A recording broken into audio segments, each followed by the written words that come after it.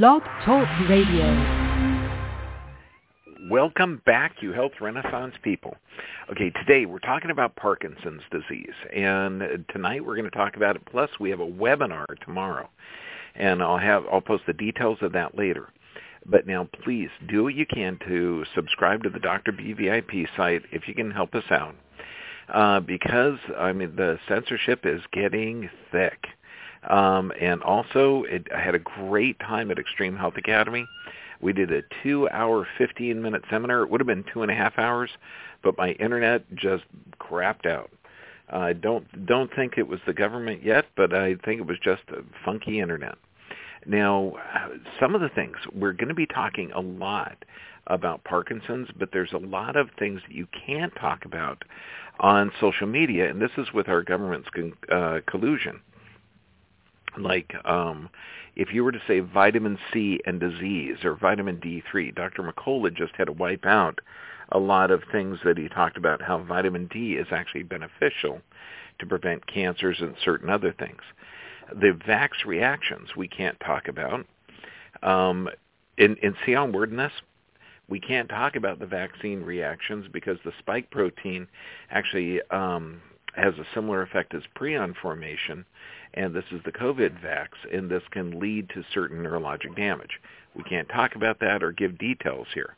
We're not going to talk about bodily autonomy, how to get your rights back, freedom of assembly, speech, religion, right to work, whether someone's going to force you to get masked. All of that stuff we can't talk about.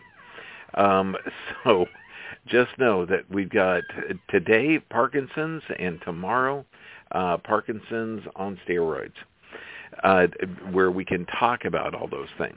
Now, Parkinson's, according to the Parkinson's Disease Foundation, it involves a malfunction and death of nerve cells in the brain called neurons. Now, it's a primary motor disorder, tremoring of the shaking, slow movement, rigidity, postural instability. And we're looking at 1 in a million Americans live with Parkinson's. Now, this number is going up exponentially. Why? We can't really talk about that here, but it is neurotoxins in the system, leaky gut. Yes, there is a gut-brain connection. Now, according to the Parkinson's Disease Foundation, there is no known cause for Parkinson's, and the treatment options, there's no cure, they say, of course, because they're looking for a drug option, and there's treatment options such as medication and surgery to manage symptoms. I mean, crazy. You wouldn't bring your car to a mechanic that doesn't have. So we're going to review the medical treatments for Parkinson's, of course, prescription meds, over-the-counter meds, surgical treatment, and experimental drugs. Now, the most common medications used to treat are levodopa, carbidopa, dopamine antagonist, anticholinergics, MAO inhibitors, and COMT inhibitors.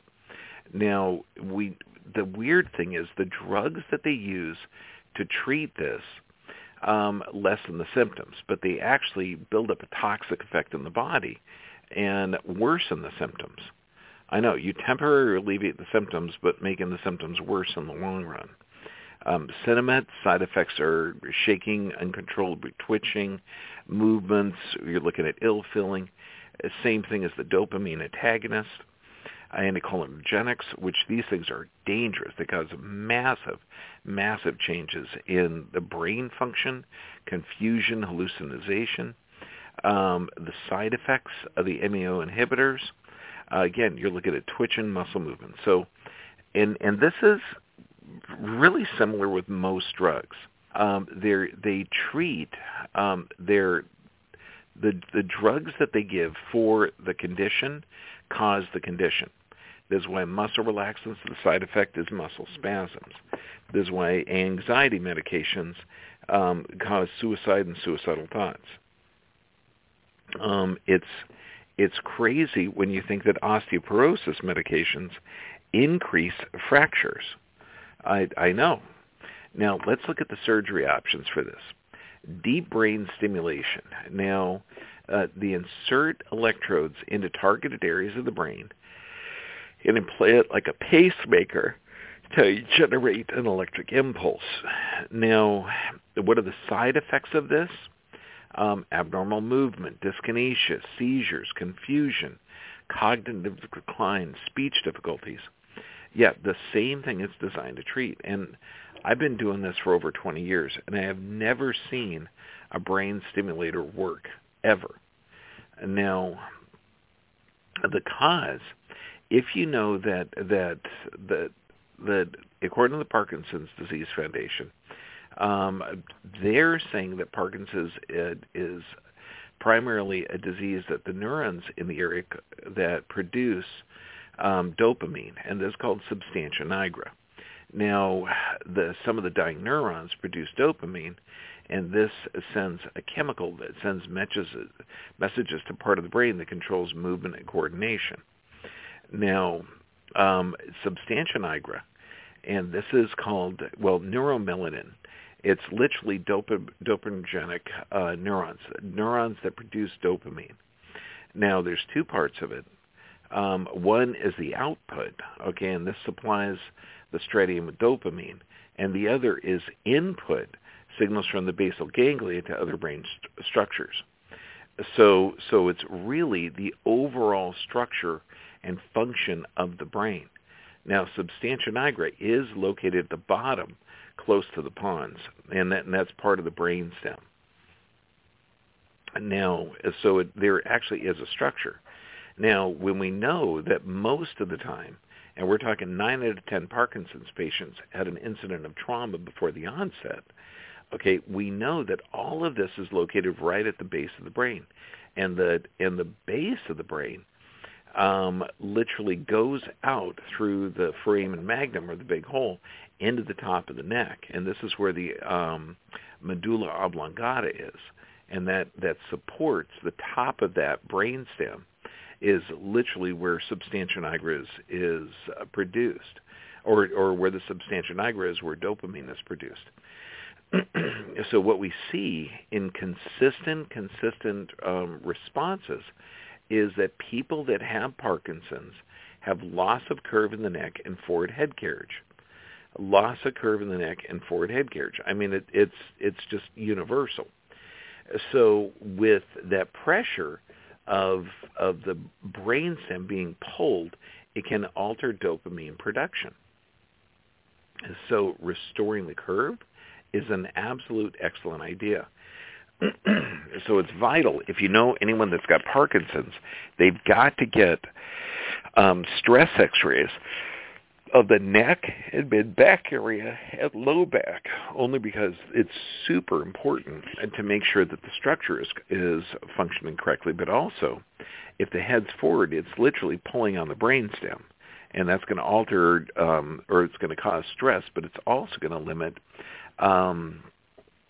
the cerebral fluid flow, because you have a fluid produced inside of the brain called CSF, or cerebral spinal fluid.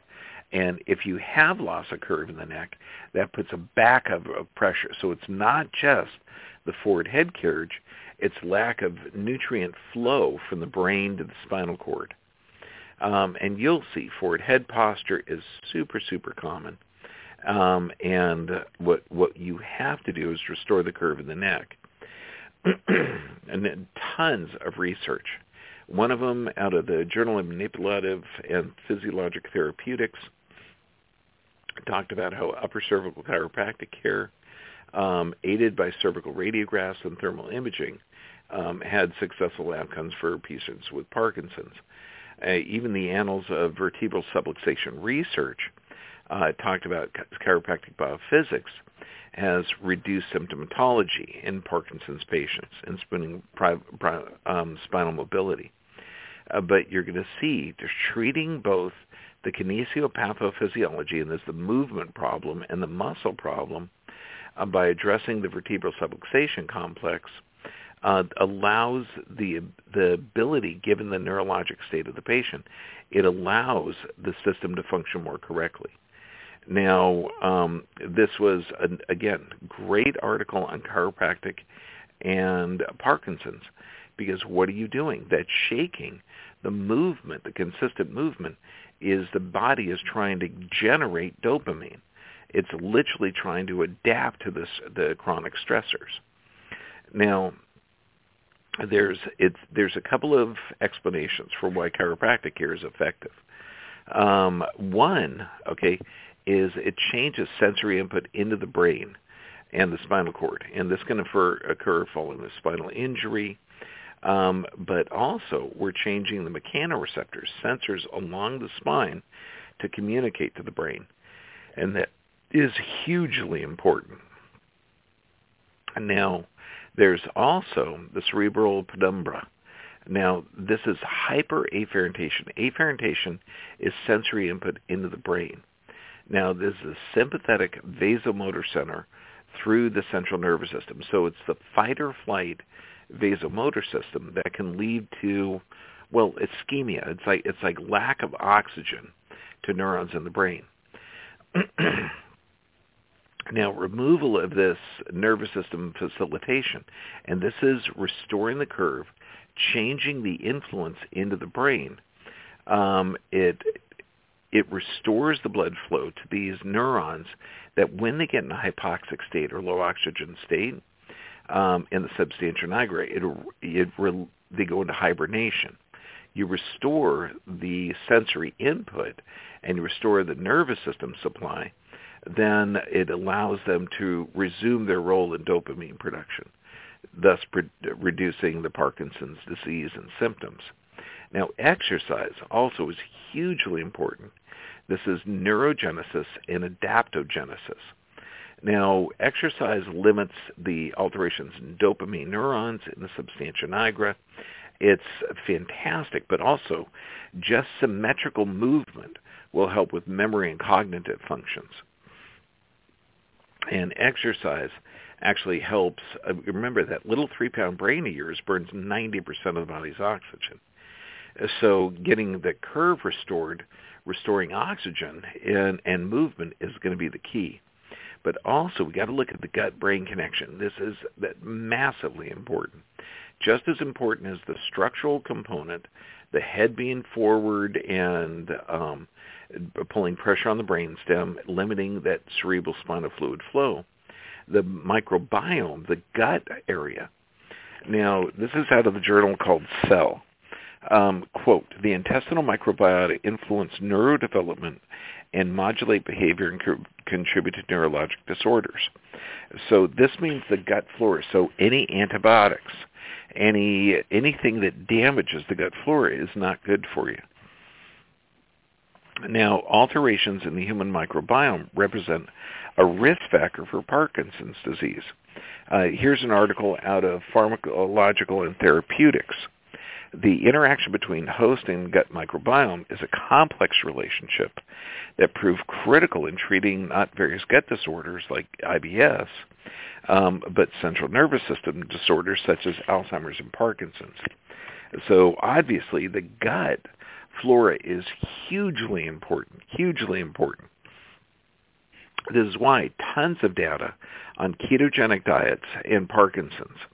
And it has a neuroprotective for the neurodegenerative diseases such as Alzheimer's, Parkinson's, Lou Gehrig's disease. And this journal, the Journal of Molecular and Neuroscience, quote, we conclude that a ketogenic diet was neuroprotective and anti-inflammatory against neurotoxicities.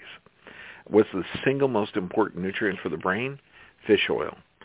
But it's got to be small fish, sardines, mackerels, anchovies, fantastically important. Now, also, coenzyme Q. We've got to get the nutrients in the brain. Now, nutrients do not work if you've got a structural problem.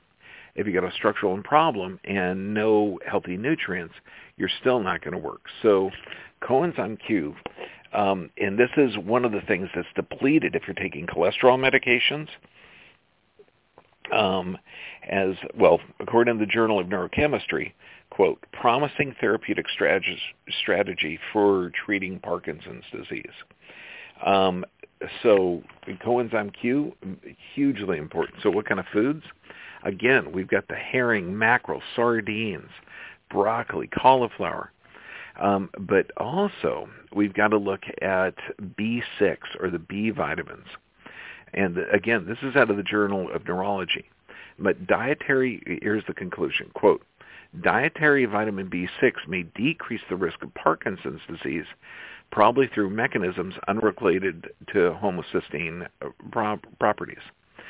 So B6, okay, is hugely important. In fact, all the B vitamins are. But B6 is literally affects the nervous system. Now, here's the weird thing, because the drugs they use to give you this, the carbidopa, depletes the vitamin B6. In fact, everything that they use, the MEO inhibitors, the COMT inhibitors, Cinemet, carbidopa, all the drugs they use to treat deplete the body of vitamin B6. And B6 is essential for proper neurotransmission and function and production. Now, I encourage you to check out the website amino-acid-therapy.com. And this Dr. Hines, bold, he says, quote, the following medications are being taken. They must be stopped before implementing amino acid therapy. And so he's recommending stopping cold of all the medications for Parkinson's, which is hugely, it's not, like, when you look at it, it's completely against the medical protocol. The medical protocol, it's more of a religion and less of a science. So once you start taking a drug, the person that gave you the drug has to be the one to get you off of it. And no doctor is going to go against another doctor's orders unless they're really smart and educated and really care about the patient. But most it's more like a religion. But it's hugely important to understand that, remember, the drugs that they give for Parkinson's suppress the symptoms, okay, and make it worse. Eventually, the drugs build up to a toxic effect in the body, and the drugs deplete B6, which is vital for proper neurotransmitter function and production. So you just got to find a doc that understands that. Now, what are the natural sources of B6? We're looking at bananas, salmon, grass-fed beef, sweet potatoes. Oh, my God, I had some last night. Hazelnuts, turkey, garlic. God bless, I love garlic. Okay, cannabis, THC and CBD, and this is out of the Neurobiologic of Diseases. Cannabinoids have been reported to provide neuroprotection and an acute neurodegeneration. I mean, just brilliant. You're talking antipsychotic, anxiolytic, anti-inflammatory, and neuroprotective effects. And luckily, even in the Journal of Toxicology in Vitro, we're talking a non-psychoactive, and this is just the CBD portion, in neuroprotective and associated with anti-inflammatory and antioxidant events. Turmeric is also excellent anti-inflammatories, but it's really the medications that are going to be causing it. Resveratrol, again, fantastic antioxidant, anti-cancers, but the neuroprotective effect. So really, you're looking at the solutions are really getting the body and brain working together. Now, I'm going to switch gears because I want to bring up some of the things that we're going to be talking about on the censorable portion. Okay, when we look at this, stress, and this is physical, chemical, and emotional stress. Because when we're looking at the things that help brain function, they're antioxidants, have neuroprotective effect. Healthy foods, exercise, again, neuroprotective effect. So anything that helps the stress level, and this physical, chemical, and emotional stress level is going to change the blood flow. Now, knowing that the blood, there's a blood-brain barrier that protects the brain from, it gives the brain a little bit more stable environment. However, most vaccines can cross that blood-brain barrier. But according to the Archives of Internal Medicine, stress, and this is psychological stress, on blood viscosity, if you think you're in a stress state, okay, mental stress elicits hemoconcentration associated with increases in serum lipid levels or fat levels and blood viscosity. So if you're stressed, your blood becomes thick and it's hard to get into the system. Now, there's some challenges too, and this is with the vaccines. And this is out of the World Allergy Organization and Journal, and this is 2021 in February, so just a couple of months ago. It's on PubMed.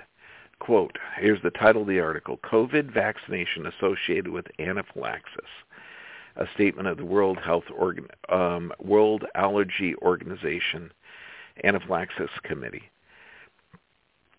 They propose, okay, quote, we propose a global surveillance strategy led by allergists in order to understand the potential risks and generate data to inform evidence-based guidance and thus provide reassurance to public health bodies and members of the public because they are seeing damage from these vaccines. Now, and you know, when you hear absolute idiots, okay, that are saying the only epidemic we have is amongst the vaccinated, please go to theDailySkeptic.org, okay, and look at the Public Health England data. It looks like the vaccine is about 17% effective. Read that backwards, 83% not effective. But they're looking at a number of cases that are vaccinated and not vaccinated, and they're called breakthrough cases. That's just the ineffectiveness. But it's really the thing of concerning when we're talking about Parkinson's is, several articles that talk about how the spike protein, but prion formation. This article is out of the Journal of Medical and Clinical Research and Review. They talk about the spike protein. And again, this is brand new technology that's never been used in humans before. You inject it in the arm. You're getting around 40 trillion little tiny protein, the mRNA wrapped with a lipid layer. About 30 to 40% are going to remain in the muscle. 60 to 70% are going to be floating around the system. And luckily, it's wrapped in a fat capsule. Otherwise, the immune system would have a tremendous response, a negative response. The problem is these spike proteins that your cells are going to start to produce can have a negative effects. Let me read this article. Quote, many have argued that the SARS-CoV-2 spike protein and its mRNA sequence found in all COVID vaccines are priogenic. End of quote. Priogenic means that it creates prion formation. Again, quote, the analysis shows a highly statistical and clinical relevant 2.6-fold increase in Parkinson's disease in the AstraZeneca compared to the Pfizer vaccine. And these are consistent with monkey toxicity showing Lewy body formation. That's right. Okay, so we're looking at dangerous stuff. Now, the article goes on to state, these findings suggest that regulatory approval, even under emergency use authorization for the COVID vaccines, was premature, and that widespread use should be halted until full long-term safety studies evaluating prion toxicity has been complete. Alternative vaccines like measles, mumps, and rubella vaccine should be explored for those desiring immunization against COVID-19. Well, I don't know. I think you should just get healthy. Now, the spike protein that's being shed by these people that have gotten the vaccine, the problem with that is that, well, it can have a negative effect on the human body. And this one here, again, this is out of sciencebasedmedicine.org. The title of the article is Spike Proteins of COVID-19 Vaccines. A new study further elucidates the role of spike proteins. And this was May 5th, 2021. It talks about the spike proteins binds to ACE2 receptor cells and downregulates their function and can cause damage to the endothelial, lung tissue, and blood vessels. So when you get this shot, your cells stop producing what proteins they were going to produce, and then it starts to produce this spike protein that floats around the system. What this article says is that they end up damaging lung tissue and blood vessels, and hence what do we see? We see a lot of blood clots, and we see damage to the cardiac myopathy, and so that is not a good thing. So we've got to change this world. Okay, how we're going to change it, and I've got a couple of slides tonight. One of a guy that's had 3 COVID shots. Yeah, why not? You're not going to get 2. 3 COVID shots, and I'm going to compare that blood analysis with somebody that's never had a COVID shot, and it's quite a bit different. So know that's a lot of drugs, and this is, the 3 stressors that you've got to fix, okay, when you're talking about Parkinson's. It's physical stress, because that's going to be pressure on the brainstem, and the physical stress also, this is in getting the brain to regenerate. So if you treat Parkinson's more like it's a stroke, where you need to get cross-crawl activities and get both halves of the brain to fire, then you're going to be able to have neuroregeneration. Also, look at long-term toxicities, and this is hugely important, because when you look at, physical, chemical, and emotional stress, I've seen so many patients with dental toxicities, mercury poisoning, that are going to have the shaking, the masked-faced experience, or expressions. All of this stuff can go away in some dramatic results at our clinic in Mexico if there has been like mercury or cavitations or something. I mean, there's some significant changes that can happen if you have long-term toxicities. But if you're taking medications, and a lot of medications can damage the gut flora, this is going to be antibiotics, vaccinations, medication, processed food. All of this, if it damages your gut flora, you're talking, and it's going to contribute to a leaky gut, and a leaky gut is one of the causative factors in Parkinson's. And so healing the gut, knowing that there's a gut-brain connection, it's hugely important that we heal the gut, change the structure, get the brain to function correctly. If you are going to get certain vaccines, please look at the data. Okay, what is your risk factor of the disease, of any disease? I'm not talking just COVID, but any disease, flu, measles, mumps, rubella. If you're getting a shot, you're getting foreign proteins injected into your body, and this can have a negative effect. Are there better, more effective ways to strengthen your immune system? I know, it sounds crazy, but here we go. And this was published in December 2011. Increased intestinal permeability correlates with endotoxin markers for early Parkinson's disease. That means if you have a leaky gut, this can increase damage in the brain or increase the brain's susceptibility to damage.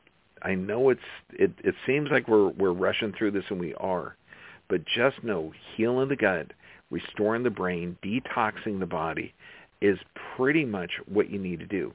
Now, you can also get, there's certain nutrients, and one of them, I know we're down to like 30 seconds, but these nutrients are hugely important.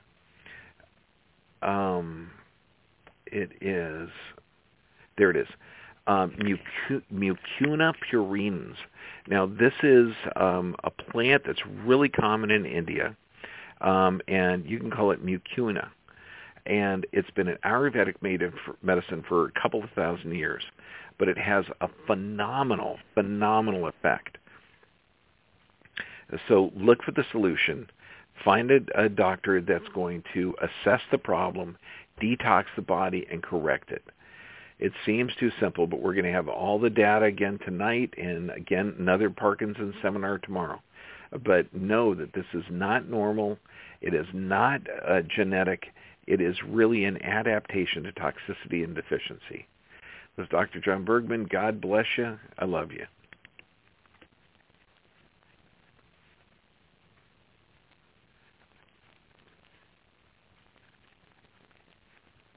Hey guys, it is Ryan. I'm not sure if you know this about me, but I'm a bit of a fun fanatic when I can. I like to work, but I like fun too. It's a thing. And now the truth is out there. I can tell you about my favorite place to have fun.